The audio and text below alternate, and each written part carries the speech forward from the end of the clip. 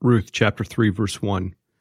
Then Naomi, her mother-in-law, said to her, My daughter, should I not seek rest for you, that it may be well with you? So time has passed, and Ruth has no doubt faithfully gleaned during the barley and the wheat harvest under Boaz's care. Naomi, now having a better feel for the situation between Boaz and Ruth, realizes that Boaz is willing to take Ruth as his wife and redeem Naomi's husband's land, so she lays out a plan. Verse 2, Is not Boaz our relative, with whose young women you were? See, he is winnowing barley tonight at the threshing floor. And winnowing and threshing are the processes of extracting grain from the stalk of wheat.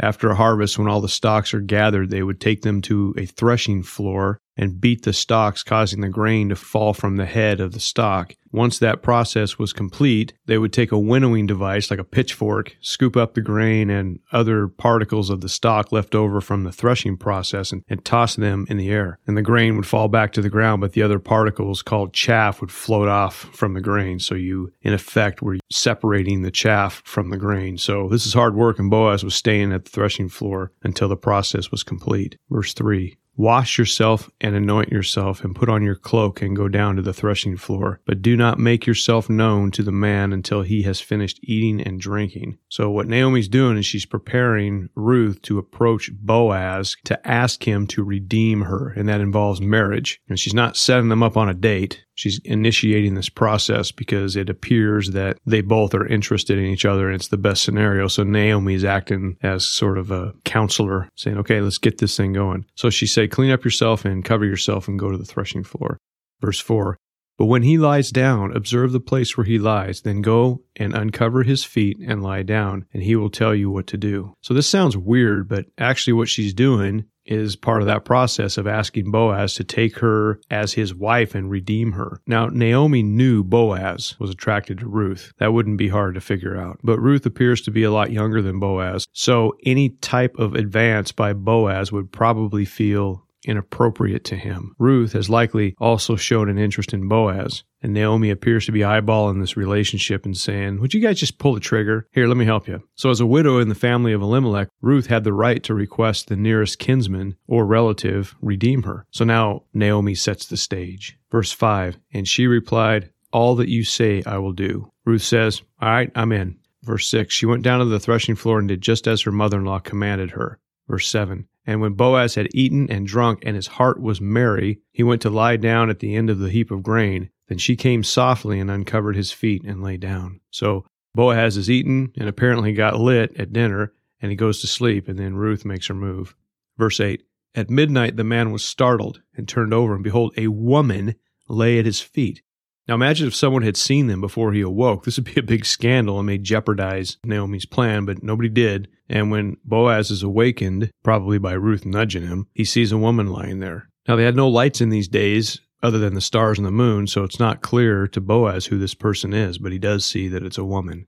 Verse 9, he said, Who are you? And she answered, I am Ruth, your servant. Spread your wings over your servant, for you are a redeemer. So he's probably frightened when he says this, Who are you? And Ruth, no doubt nervous, tells him to cover her as her redeemer. And Boaz knew what this meant. It meant she wanted to marry him. She was willing, and she wanted her land. Verse 10, And he said, May you be blessed by the Lord, my daughter. You have made this last kindness greater than the first, in that you have not gone after young men, whether poor or rich. So Boaz gets it, and he's happy that Ruth has not pursued younger men, rather him. Verse 11, And now, my daughter, do not fear. I will do for you all that you ask, for all my fellow townsmen know that you are a worthy woman. So he says yes, and I can imagine him tearing up while nodding up and down, yes, all emotional. He also assures her that this thing will be acceptable among the people, for her virtuous reputation is known. She had a good reputation. A hardworking, kind-hearted, honorable person. It makes life so much better. And for parents, when you're teaching your kids, teach them to have a good reputation. Teach them to be of noble character. In Philippians 4:8, finally, brothers, whatever is true, whatever is honorable, whatever is just, whatever is pure, whatever is lovely, whatever is commendable, if there is any excellence, if there is anything worthy of praise, think about these things. This is what we need to be teaching our kids. This is what will profit you in life. Having a reputation of truth, of honor, just, purity, all these things, very important. And Ruth has that. And that reputation was something that was very valuable, not only to her, but to Boaz himself. If Boaz is going to take a wife, obviously a wife of noble character would be a wife he was interested in marrying, and she had that. And the people in the town would respect her because Boaz was apparently respected, and so it's a good match. If you want your kids to marry someone who is respectable, teach them to be respectable. Have self-respect. Stand up for what's right. Don't let them go down that path of me, and think the whole world revolves around them. It doesn't. A good reputation is more valuable than gold. Verse 12.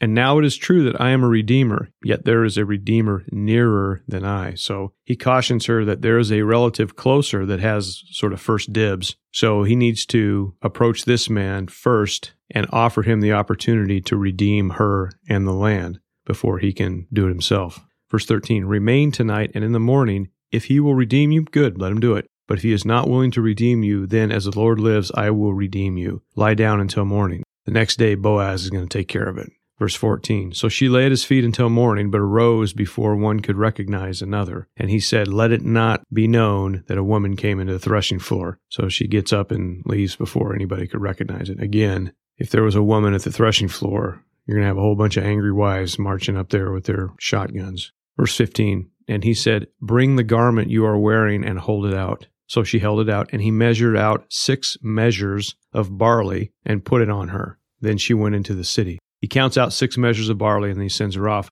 Why 6? And we're not told, but it's interesting in Scripture that the number 7 is often used symbolically of completeness. One of many examples is the book of Daniel, where a Gentile king orders a furnace to be heated up 7 times hotter than it usually is, and they didn't have a thermostat, but basically he said just max it out, take it to the limit. The book of Revelation uses the number 7 many times in this manner. So it may be that 6 measures of barley would communicate to Naomi that something is not yet complete. Verse 16, and when she came to her mother-in-law, she said, how did you fare, my daughter? Then she told her all that the man had done for her. Verse 17, saying, these 6 measures of barley he gave to me, for he said to me, you must not go back empty-handed to your mother-in-law. Verse 18, she replied, wait, my daughter, until you learn how the matter turns out, for the man will not rest, but settle the matter today. So she understands that the matter will be hammered out soon and encourages Ruth, who's likely really nervous, to wait. Good advice. Wait on the Lord. Psalm 123:2.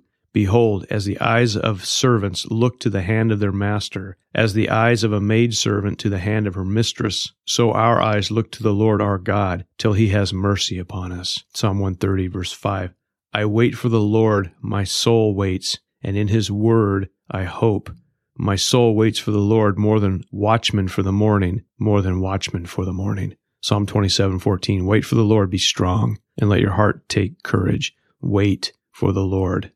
So good advice from Naomi. Ruth, hey, you got to wait. This is in God's hands, and he'll straighten the matter out. Thank you.